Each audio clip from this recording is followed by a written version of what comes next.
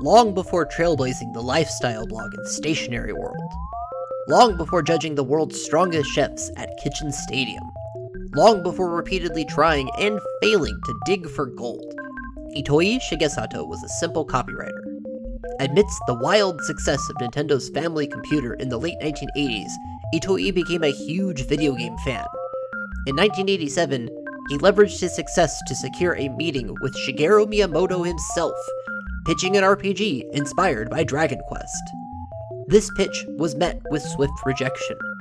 Undeterred, Itoi went back to the drawing board and returned to Nintendo with the idea that would become the video game mother, releasing a year after the fan-favorite third Dragon Quest game for the Famicom.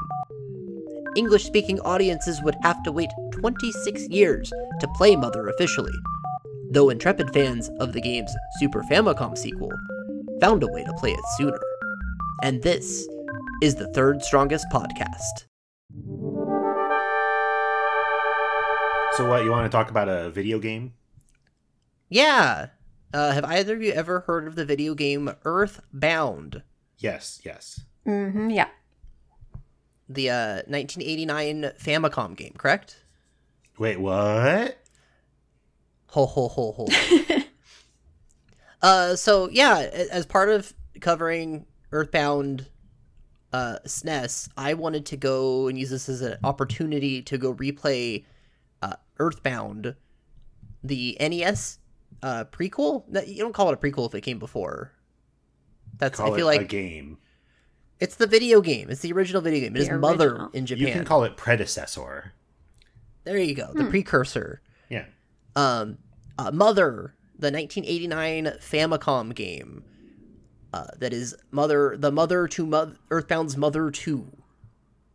And it was interesting revisiting it. And I want to talk about it a little bit in how it relates to the game we're actually talking about. I'm not going to go crazy deep on anything, but I think there's some really interesting ways that EarthBound, as it's later been titled either EarthBound Beginnings, or if you're a dweeb like me, you say EarthBound Zero still, how this game is kind of a blueprint of what EarthBound ends up being in some ways. Yeah. This is the first video game that Shigesato Itoi made in 89.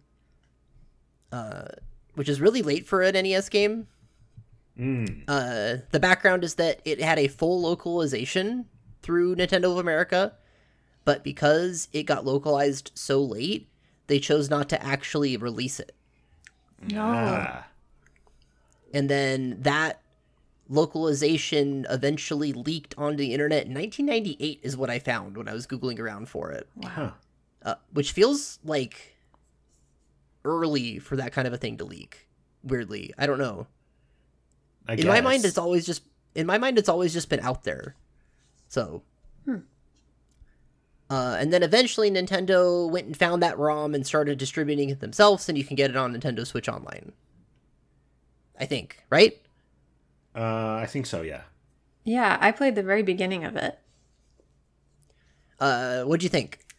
It's really interesting how similar it is to EarthBound. I was not expecting so many, direct similarities, like the music and the way that it starts and stuff. Yeah, it's not quite the same opening, but you do open as a kid in a cap in a house dealing with the situation. Did you beat the baby doll? Yes. Yeah, it's really weird revisiting this because it feels like a prototype of EarthBound in a lot of ways. It also feels like, and I mean this in the kindest way possible, it feels like an RPG Maker game. Oh, interesting. I could see that. In how it's constructed, where it feels like a game that was made by people that haven't made a lot of games necessarily. And Sure. Itoi himself had never made a game before. The overworld for the game, as opposed to EarthBound that we've been talking about a whole bunch, where you have discrete maps that, like, the game has the data, has it all arranged as one big map, but you, the player, are just moving from map screen to map screen. Most of Earthbound Zero is just one huge map. That's, like, there's no breaks when you go town to town or town to, like, unincorporated area. And the demarcations for the, like, unincorporated areas are even less concrete. And there's no overworld enemies, so you just know you're in an area with enemies when you start getting attacked. Oh. Man, so that's very different. It's bizarre. There's even, like... And it's also like an RPG Maker game in how they kind of stretched the assets they have. There's a late game, like, dungeon area that's just a chunk of the overworld that's just called the Swamp. And it's literally just, like, the grass tiles and the water tiles arranged in a maze that you have to get through to get to, like, the last chunk of the game. And it's, like, that feels very just like, well, I'm going to use the tools I have to create a block for the player. And I was really fascinated by it. There's also just a lot of empty space in at least one town where there's no useful anything in it. Wow. I guess there's quite a bit of that in Earthbound as well. Like, extra stuff, extra space, extra, like, characters and everything. Yeah, there's a lack of focus that we talked about before. Yeah. And, like, or a lack of focus on delivering the correct experience, like funneling you toward what you need to do. Yeah. But the way Zach is talking about Mother, it doesn't sound as deliberate. It sounds like making big spaces just because, wow, I can make big spaces. It feels like they started with just a, like you would if you fired up RPG Maker, like just a blank map, and they were like started doodling and filling in, here's a little town, here's this thing, we got to make a little area in between them, so here's some trees.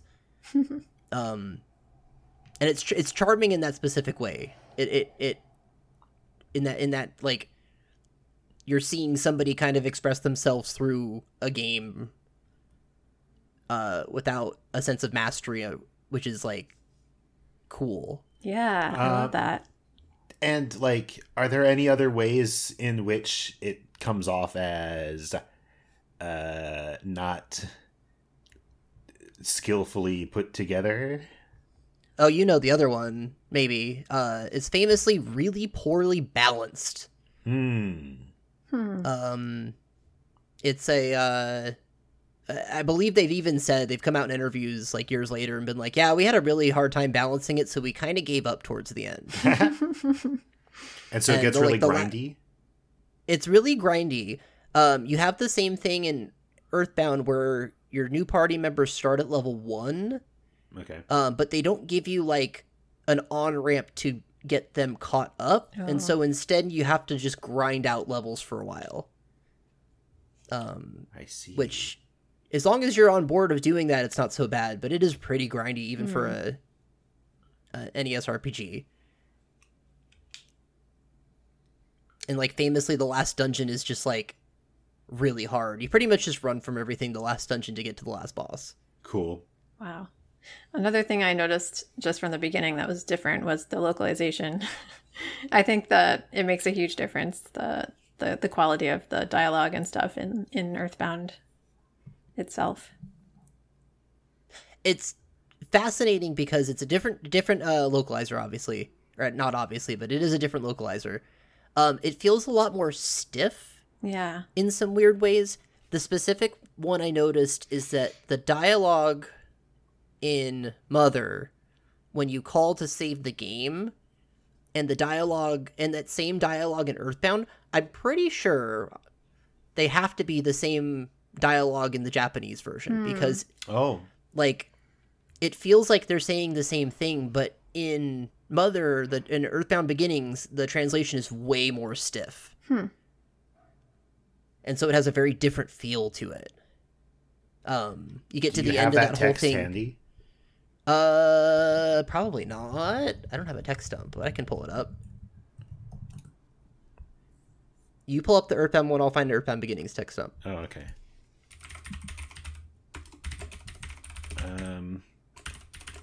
So we're talking about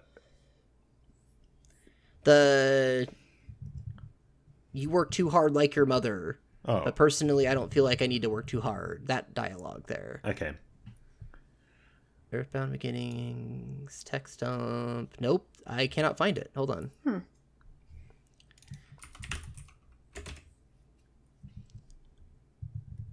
Text dump, text dump, text dump. Here we go. Oh, this is arranged nightmarish. That's okay. I have it here. Okay. So, we're looking for... or this is not organized perfectly either.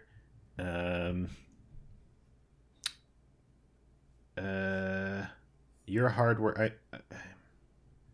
record of... oh, what do you need from me? You say record, you say... All done. Your dear old dad was also thinking of hitting the hay for the night. I have created a record of your adventure to this point. Good night, sleep tight. And then, Ness, you like to work hard, just like your mother, but I don't think it's good to work too hard. Click, beep, beep, beep. So, in EarthBound Beginnings, you get... There's like a dialogue tree here. Well, next level requires... Skip all this. This is your dad. I've transferred money to your bank account. After amount spent, blah, blah, blah. Now, son... Oh, it's not that one. Okay, but I was thinking of going to sleep now. I've saved your progress so far. Good night. And then if you say continue, he says, just like your mom, you never want to stop. Please don't push yourself so hard. Okay. And then it says slam, but it's just slam the word with a period at the end of it. A soft slam. The soft slam. Do you know the story about the slam? No. Itoi, maybe I'm misremembering this, but like got an angry note from his daughter where she at the end of it wrote out slam beep beep beep and then stuck it to the fridge or something. That's very good. Yeah. So like the dialogue feels like it's the same but just localized differently. Localized pretty neat. In the like most direct like idea to idea way, and then in EarthBound you have more space for text, you have a chance for more personality. You can say your dear old dad instead of I. Yeah, exactly. It's fascinating to see the differences there. And yeah. Let's see. Do I want to do the plot stuff or do I want to do this stuff first? Let's do this stuff first. Psych, we're gonna do plot stuff first. So the major plot stuff I'll just talk about is just in relation to EarthBound, the game we're talking about. And the thing with the 3 games in the series is that the only thing that really matters carrying forth from one game to the next game is how the predecessor game sets up the villain of the next game, is basically how I look at it. Okay. I think so much that you could probably play the games in reverse order and it would still be coherent. Yeah.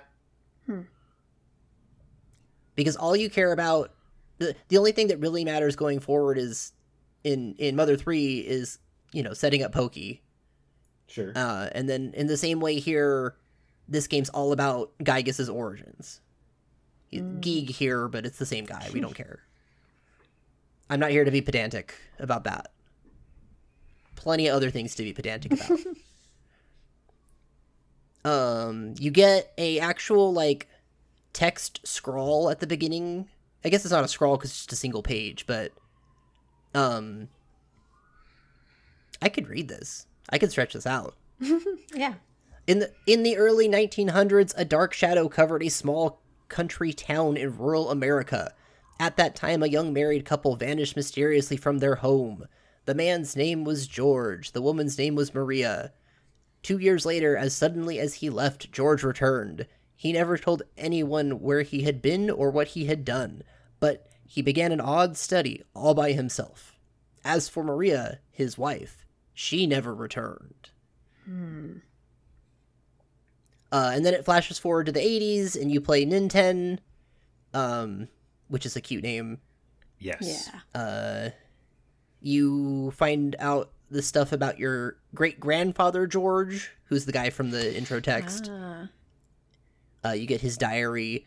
You end up on a journey going around rural America, I suppose, trying to collect 8 melodies. And the game doesn't, like, front-load exactly why you're doing that. You kind of have to figure that out as you go. And they're not arranged... So, like EarthBound, you're collecting, parts of a song. But they're not in, like, dungeons, necessarily. The first one you get just by beating the first, like, enemy. And sometimes you just get them by talking to the right NPCs. Cool. Well, it must be easy to miss. Or easier to miss. Yeah, I think there's an NPC in the game that will tell you, but it's not obvious. So I mostly play this game with a guide. Or else you're going to do a lot of backtracking. But it's really interesting how they had that idea, but here it's just way more... I don't know how to describe it. Just, like, haphazard. It feels less... I was going to say less video gamey, but that's not true. It's just a different kind of video game.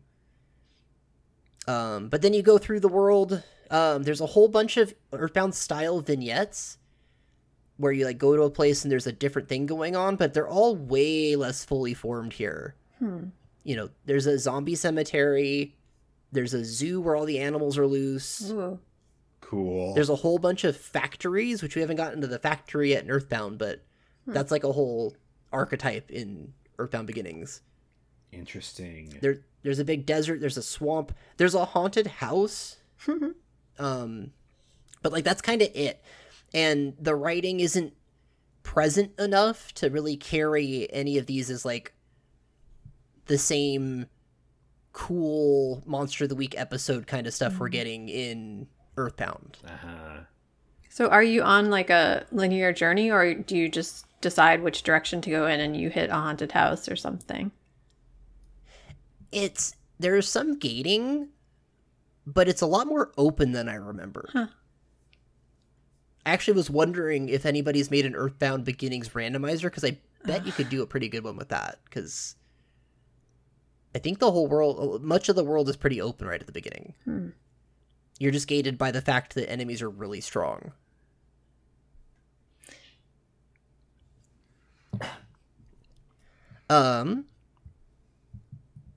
And then, as I said, the big thing is that you get the plot, where you find out that... do either of you care that I'm going to spoil the plot to Earthbound Beginnings? No. I guess I should have asked that before I asked you to record this podcast. Yeah, no, it's okay. Maybe the listener might want to. Okay, listener, I'm going to spoil Earthbound Beginnings. You can jump ahead to... I'm not going to...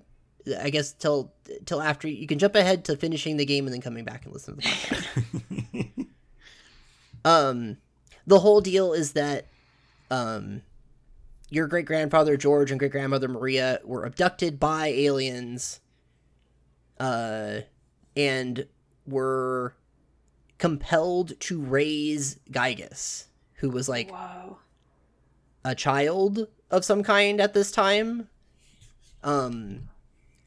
And they kind of became close to him, but George ends up escaping, and Maria doesn't. And so George came back to Earth and was kind of researching psychic powers, because the aliens had psychic powers, so he spent his whole time researching it. What you end up getting, though, the other big thing in Earthbound Beginnings is that you go to Magicant, which is a place we're not even going to get... We got like 20 episodes before we get to Magicant.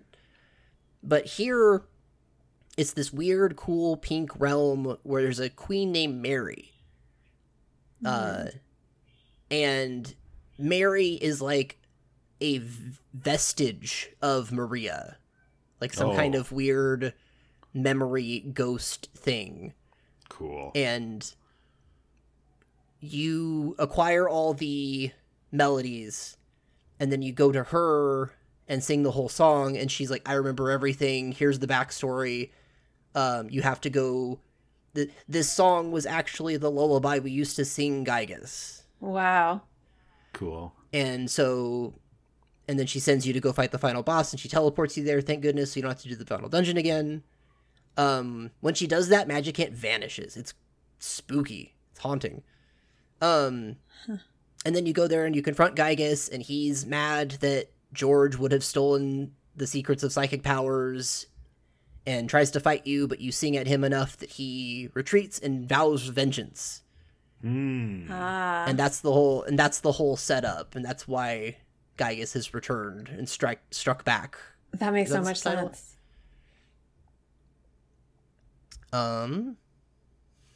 Yeah, that's the main thing, I guess. The other stuff? The other stuff is like the broad strokes of like this game introduces the same character archetypes that kind of are present in EarthBound. Nintendo is kind of Ness with a scarf. Okay. And asthma. Oh yeah. Oh yeah. Weird. Anna is the girl here, and she's kind of Paula with a weirdly like localized around like Christianhood. Huh. Oh. Where like she lives in a church, or like you meet her in a church. Cool. They get a weird romance plot that's like goofy. How do they do that? There's like a moment towards the end of the game where one of the other character in your party like gives you guys a moment, and you have like a weird romantic dance. Wow. That's like, it's doing something, but it's not. It feels localized around enough that I'm like, what are they doing with this? Is this like, it's like right at the precipice of the end of the journey, or is this kids trying to like? It's kids dancing, Zach. Don't overthink No, but it. it's weird. It's weird. I don't know. It's not. There's an intentionality behind it that I'm just like, what are they doing with this? Huh. It's not the weird Jeff for kids analog... to dance. Oh, sorry. Yes. Oh, the Jeff analog is Lloyd. But they can only have 3 people in the party at once, so he gets booted out so that Teddy, the 4th character, can join. Teddy is like a proto-Frank, which is really interesting. Yeah. He's just like a gang leader. Yeah. In the LA analog, it's called LA, but it's spelled out like phonetically. Spell it. Wait, I have a question, a tangent question. Is it all like in America? It like as EarthBound is like all over the world, kind of. But is this game like mostly set in an America-like place? It is, yes. It is set in an America-like place. None of the towns really directly correspond, except LA, I guess. But yeah. that's I think LA is one of the ones. That's the localizer took some choices with renaming a lot of the towns. In Japanese, all the towns have like holiday names. Whoa. It's like Easter, and I think there's a Thanksgiving town. Wow. Is it just the name, or are the towns themed? They're not really themed. It's just the names. But isn't there like a Christmassy one? Yeah, Snowman. Oh, okay. But is that named Christmas in Japanese? No, I think it's just Snowman, but I think there might be... Oh, there's a reindeer town in Japanese. Oh. Huh. Which is not even... Not the snow town, confusingly, now that I think about it. And then there's the Yucca Desert, which is like, okay. Geographically, it doesn't line up to anything, but that's fine. I'm not here to be a geographer.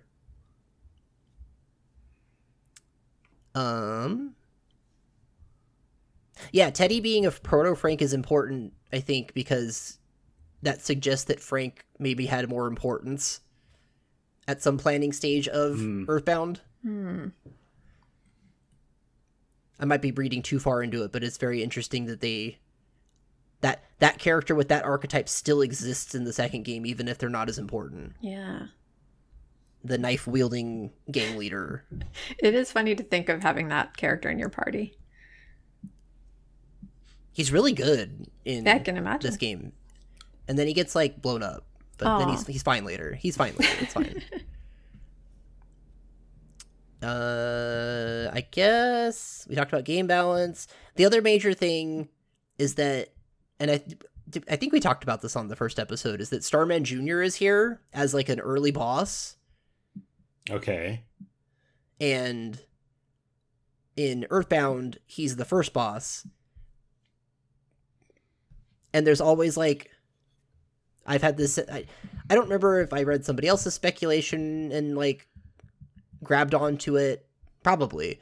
But Starman Jr. showing up at the beginning of Earthbound in, like, a act of revenge on Buzz Sure. has always led credence to the idea that Nintendo and Buzz are the same guy. Oh. Is that real? I don't think it's explicit. Okay. But there's something there, maybe.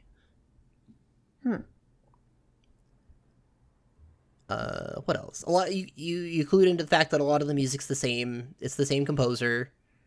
And they reuse not all the tracks in the next game, but quite a few of them. Sometimes in different contexts too. It's very interesting. I heard at least one of the battle themes when I played it. Yeah. There's like one battle theme that doesn't make the transition, but there's only like 3 battle themes in the game. I think that's right. And I was going to say the graphics here are way more peanuts than Earthbound ever gets, which is very interesting. Funny. It's like all the NPCs they're all very peanuts looking here. And maybe that's just because the graphics are much smaller, the sprites are much smaller, that maybe I'm just able to read into that a little bit more.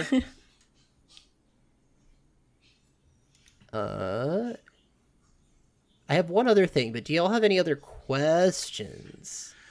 I have kind of if we're still talking about the plot, or if we're going to leave the question of the plot, I would kind of want to get into the question that was discussed to death in the Earthbound fan community 20 years ago. Let's dig it up and talk for like 20 or 30 seconds about whether Earthbound is really intended as a sequel to Mother, or if it's a reboot with like some names changed and some names like reused in new ways. Do you know what I mean? I think there's a sense in which if you're looking at this from like a Marvel Cinematic Universe, first Doctor Strange movie, second Doctor Strange movie sense, then Earthbound is not a sequel to Mother by any stretch of the imagination. I guess my viewpoint is that it is a sequel simply because it's the Villain Strikes Back. Mm-hmm. Well, but is it? Isn't that the Japanese subtitle? Is just that's Geiger the Strikes subtitle. Back? But like, does the Geigus in Earthbound have anything to do with Geig and Mother? I mean, if you're other than having the same name and nothing about how Geigus is established in Earthbound, at least in the English version, gives any sense to him like taking revenge on anything. He's just a force of evil who wants to lay waste to the universe.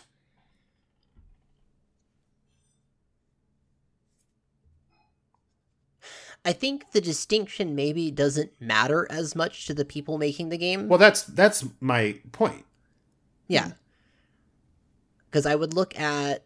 I'm trying to think of another RPG series that has a similar lay of the land. Because this isn't like a Final Fantasy situation where it's just another entry in a common series. This is... Haven't played it, but I'm going to say, isn't Breath of Fire kind of the same situation where the games have some tenuous connections between them, but ultimately not in a way that matters? We might be able to compare it to Zelda games. Oh, If you look at Legend of Zelda versus Link to the Past, okay? You've got the same cast, you've got a bunch of the same ideas, but if you try to say this guy is this guy, then either you don't get anything out of that connection, or it doesn't make sense. I suppose so, but in my mind, like, I like the idea of them being explicitly connected games because I really like the idea that you only have to carry forward this tiny little bit between games because ultimately they're all pretty separate. So what you like about the continuity is how there's almost none of it? There's just enough that it's like, we're just going to take this tiny little gift-wrapped part and take that forward. We're going to parcel out the important thing, hand it to you, and you get to play this next thing. But there's still that handoff that somehow makes that more exciting than going from Final Fantasy 3 to 4 to 5, where none of those games take place in a shared world at all. They're just using shared concepts. Well, unless you play the other later Final Fantasy stuff that ties it all together, but that doesn't count. I don't know. I think you get some kind of value. I'm not sure what kind of value from looking at EarthBound as a completely, like, looking at it as having no continuity with Mother, and the stuff that appears to be continuity is just the Cthulhu-like force in EarthBound happens to have the same name as the angry alien in Mother. I suppose. The other wrinkle on this is that, like, we're not talking about Mother 3 on this podcast, but, you know, Mother 3 is a game about being the sequel to EarthBound. In a lot of ways. So. Oh, geez. You said a mouthful. Yeah. That would be the other wrinkle to that. And I think that's maybe thinking about all three games together is giving me this viewpoint as opposed to just looking at EarthBound beginnings in EarthBound. Maybe that's what's happening here, is I'm being informed by the later game and creating a unified theory. Well, I would say, like, I don't want to take any hard line about this is not a sequel and this is a sequel, because it's all stupid and it doesn't matter. I will take a hard line on... Wait, what did you say before I started talking? I said that I was thinking about this in terms of all three games. And... I don't remember past that. Like they're a unified package, or making it a consistent package or something? Thinking about them in all three as one big thing. Okay. And some specific choice of word you said I take issue with, which is I don't think that, at least talking about EarthBound, probably talking about Mother, I don't think that expecting any kind of like consistency or overarching structure or neat little bow on it is, I think that's a bad thing to look for, because it's all very messy and goofy and make stuff up as you go along. Oh no, totally. I'm not thinking of it as like I'm not saying it was pre-planned this way and it's like a no one is perfect... saying that. What I'm saying is that now it's all, looking back as it's all said and done as like a work that was strewn over, a decade, decade and a half, 15 years, something like that. Like, it's fun to look back at it and look at the arc of it all and see how it all kind of landed and fits together as a narrative of a series of games being made. Okay. And I like thinking about it like that. I think that would be a good subtitle for the Mother series. If that was the subtitle of each game in the series, Mother, a narrative of a series of games being created. EarthBound, a narrative of a series of games being created. There you go. I'd play that. Okay, EarthBound any other 64. business I have... What? So it sounds like in Mother, the fact that Nintendo has psychic powers is part of the plot. Yeah, the psychic powers actually matter there in a way that EarthBound the game doesn't care about. Where he and a few other characters in the game have psychic powers, and I guess it's like your great-grandfather was doing some kind of unspecified research into it, and people having psychic powers is an affront, according to Gygas. Oh, okay. Like, humans weren't supposed to have that. That was our thing. It is really interesting that there's a backstory in this game that you get right at the beginning. Yeah. Yeah. I keep on trying to identify sources, and the thing about people being abducted in the early 1900s is super specific, but doesn't match anything that comes immediately to mind. Like, people didn't start getting abducted by aliens until the 40s. Yeah, I think it was just... They probably wanted it to be somebody's distant relative enough and mathed it out and said, well, it has to be the great-grandparent. I mean... Because this game has to be set in the 80s. Well, it has to be set in the 80s, but, like, if you made it the grandparent, then they could be abducted in the 40s, and things would work out just the same. So I don't think it's a matter of doing the math. I think it might be a matter of, like, referring to a book or a movie that we don't know about. Could be. What did you gasp about? Oh, don't worry about it. What do you mean? Don't worry about it. I thought I made a connection, and then I didn't make a connection, and I was going to edit that out so I didn't know that I gasped. But now you pointed it out, so now it's in the podcast. Okay. Good job. Now, you had some kind of theory about, like, equipment? Oh, we could do that right now if you want. I had a different thing I was going to do, but we'll save that for last. Okay, let's talk about equipment. You were going to save the equipment talk for last? No, I have another thing for last, okay. But we can talk about equipment real quick. We got time on this. Everybody good? Everybody got time? Yeah. Oh, we got time. Listener, you got time to listen to me spend 15 minutes talking about inventory space? Yeah. I promise it's riveting. Okay, fine. Here's the breakdown. In EarthBound Beginnings, every character only has 8 inventory slots. Awesome.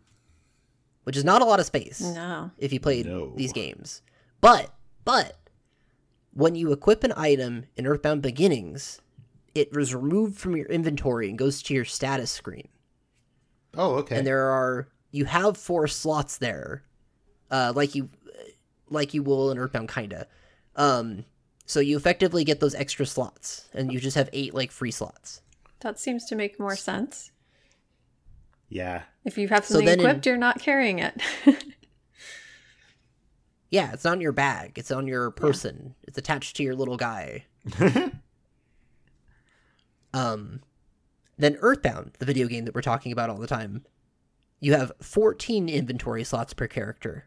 However, your equipped items stay in those inventory slots. Sure. So if you're fully equipped, you only have 10 slots. So we've gained 2 slots, kinda, in this game. Sure. And then I checked Mother 3. In Mother 3, you have 16 inventory slots. Wow. Jeez. However, in that game, you also keep your equip items in those slots. So you effectively have 12 free slots.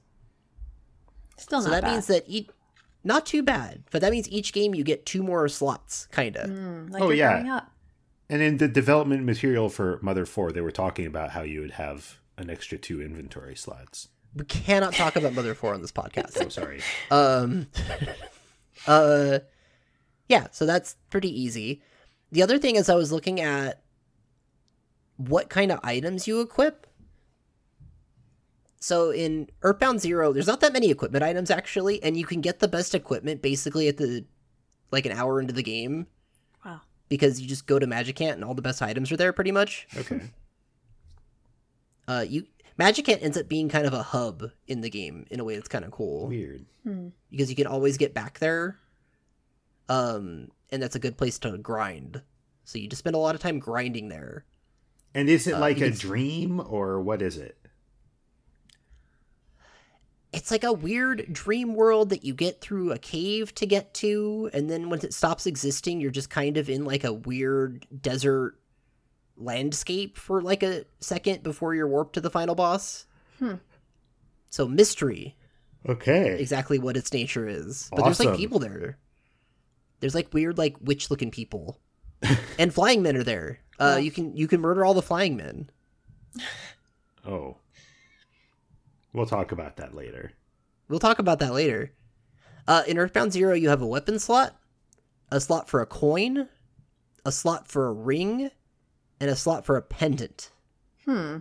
Okay. Okay. So then EarthBound, the video game we're playing, you have a slot for a weapon, you have a slot that's body, you have a slot that's arms, and you have a slot that's other. This and is then- blowing my mind. And then Mother 3, because I put this on the list too, you have a slot for weapon, you have a slot for body, you now have a slot for head, and you have a slot for other. Okay. So now you're asking, what belongs in each slot? Yeah. Well, weapons I'm not going to worry about. Body gives you can equip charms, which are like the Japanese style paper charms. Okay. Pendants, which are some kind of talisman worn on a string around your neck. Okay. Clothing, which I'm including here as like a catch-all, but that includes shirts, sweaters in Mother 3, and cloak, the Cloak of Kings, Sure. Okay. as well as dog collars. So what I gather here is by body, they actually mean anything that's worn around the neck. Gotcha. And And okay. that's true throughout both games. Then you have Okay. arms, which you can wear bracelets, bands, and rings. The trick is that by looking this up, I found out that actually all of these items are bracelets, and they've just been translated differently depending on the okay. situation. 'Cause I was going to say, I mean, you could wear a ring and a bracelet. what is a ring in Earthbound or Mother 3? In EarthBound Beginnings, they're rings because Oh, they only okay. have so many. They only have so many text character slots. All right. Oh, so then in Mother, that slot said arm or bracelet? I mean, like before it was translated. They're not even labeled. You just have 4 empty slots, and Oh, okay. Okay, The but then all equipment is those very items, primitive. those items that are rings in English Mother are bracelets in Japanese. correct. And there's Okay. actually a lot of recurring equip items too, in a way that I didn't know until looking it up. Okay, this is cool. And then the head slot is for hats, bandanas, and ribbons. But you'll understand that in EarthBound, those are considered other. Okay. And then other, the only thing that's exclusive to other is coins. All right. So And depends on the game, but other can be a lot of different things. I would like That's to know what how I've you learned. equip a coin. Well, I want to know, are the coins in Earthbound Beginnings the same coins that you see in Earthbound? I forget off the top of my head, but I believe so. Okay. I can look it up. Because in a naive viewpoint, I can see that, like, you're talking about a lucky coin. Like, I found this penny and it's my lucky penny. And then, like, carrying that to the RPG idea of you can only have one lucky coin equipped at any time. And the bonuses you get from each coin are different. Like, that's extremely cute. It isn't presented that way in Earthbound at all, because the coins you find immediately are, like, the coin of slumber, the Mr. Saturn coin, I think is one of them. And you have to buy them for $400. So it doesn't really seem like you have a lucky coin, unless you're in an antique shop, I guess. And this Spanish real is a coin of slumber. I don't know what's going on. Okay, but now I understand, or I think I understand coins better than I ever did. Now, how do you equip a coin, Sarah? How do I? Yeah, I would put it in my pocket. that's what I'm thinking. I So the guess other so. slot is a pocket. Yeah, must be. So do we want to have the whole discussion of, like, do you want to get deeper into this, or are we just talking about equipping things in? Is there more deeper to get in? I thought I was pretty spent there. That's the end of my notes. I guess maybe I'll have more to say about this later. Like, you've really set me off. You shouldn't have kept this a secret from us, Stack. You should have shown me your I notes told you I so was doing this. Yeah, but I didn't realize it would turn out to be interesting. It is really interesting. Okay. Yeah, I'm gonna. I will send you. I will send you my notes. Thanks. There is one more thing that I keep trying to pivot to. So I think I talked on an episode that hasn't aired yet. Oh wait, hang on. This will come out after that episode. An episode you've just listened to, listener, last week. About there's a series of Earthbound novelizations. There's also a novelization of Earthbound Beginnings, but more importantly, there is a, how do I describe this? Like a playbook version of the game that's out there and translated, where it's like a choose your own adventure, but you're keeping track of stats and inventory. I'm going to link you both to this. Awesome. And someone translated this. Some saint translated this. Jeez. Whoa. I was at one point like, oh, we should just play this on air. And then I looked at it and it seems too hard. It seems What like on earth? one of those, like, impossibly hard. You have to have a progress tracker sheet. There's a battle point chart.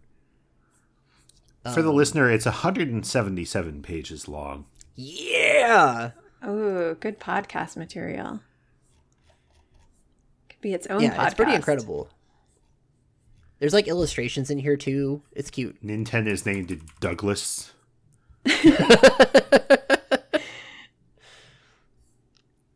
But anyway, this exists and is really That's cute, cool. and I wanted to show both of you.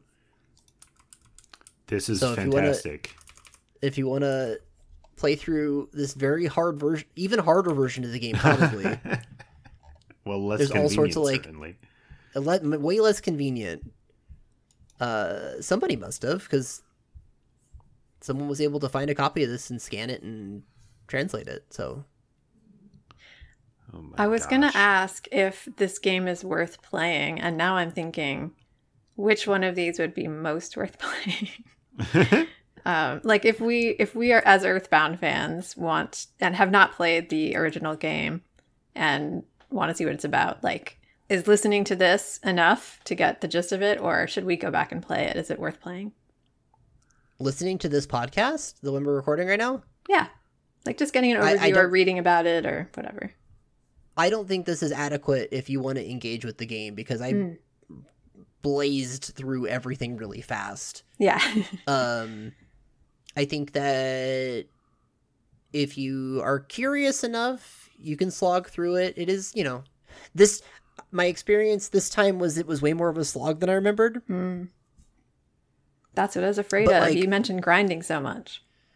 There's a lot of grinding, and then the combat balance is so bad that sometimes you can go through an area and like pass through effortlessly, and then sometimes you just get one shot and you're just like, oh well, gotta start over again. The internet's out there. You can go watch a long play. True. That's out there. If you don't want to play the game, it's worth looking at. I think that the story stuff is effective. The whole, all the stuff with Geeg and your great grandparents, and I think that all works. It's we're far off from talking about the end of EarthBound, but I think that the way this game does it, where it's kind of a similar final boss battle, but they're trying to accomplish different things. Oh, interesting. Basically, in that, we'll get to the EarthBound final boss battle, but at the end of EarthBound Beginnings, you just have to repeat the same action and survive. And it's way more of a survival thing because this game's way harder. But, like, it just has a very different feel to it because what you're trying to accomplish is very different. And they're both good. I don't want to say, like, one's better. I'm not making a value judgment, one's better than the other. But they're both different enough that despite the fact that you're kind of doing the same thing in both games, you get a different emotional experience out of it. It's cool. Sounds like it is worth playing. Yeah, if you're willing to grind. if you're not willing to grind, go watch somebody play. Yeah. Or play this version. But probably not because this is really hard. I'm trying to figure out how do I'm looking through this 177 page. Oh, wait, the rules are in a different document. Correct. Oh. Okay. I love this so much. I'm going to do a podcast just about this game book, okay? I mean, we could play it, but it would take like a long time. We should try playing this game book on the podcast for like 20 minutes or until we get bored. Not right now, but put that idea in your back pocket. Get one of us to learn the actual rules so that they can serve as dungeon master to the other two. There you go. Okay, so listeners, if that sounds fun, if you looked at this document and said, I don't want to deal with that, let them deal with it. Tell us. I'm here to provide.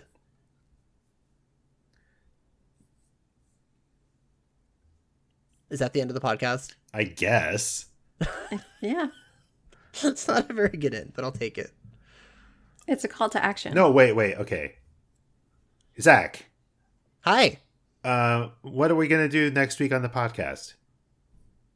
Where did we leave off? We just rescued Jeff. Oh, well then we got to go show Jeff how cool 3 is, I guess. That's the end of the podcast.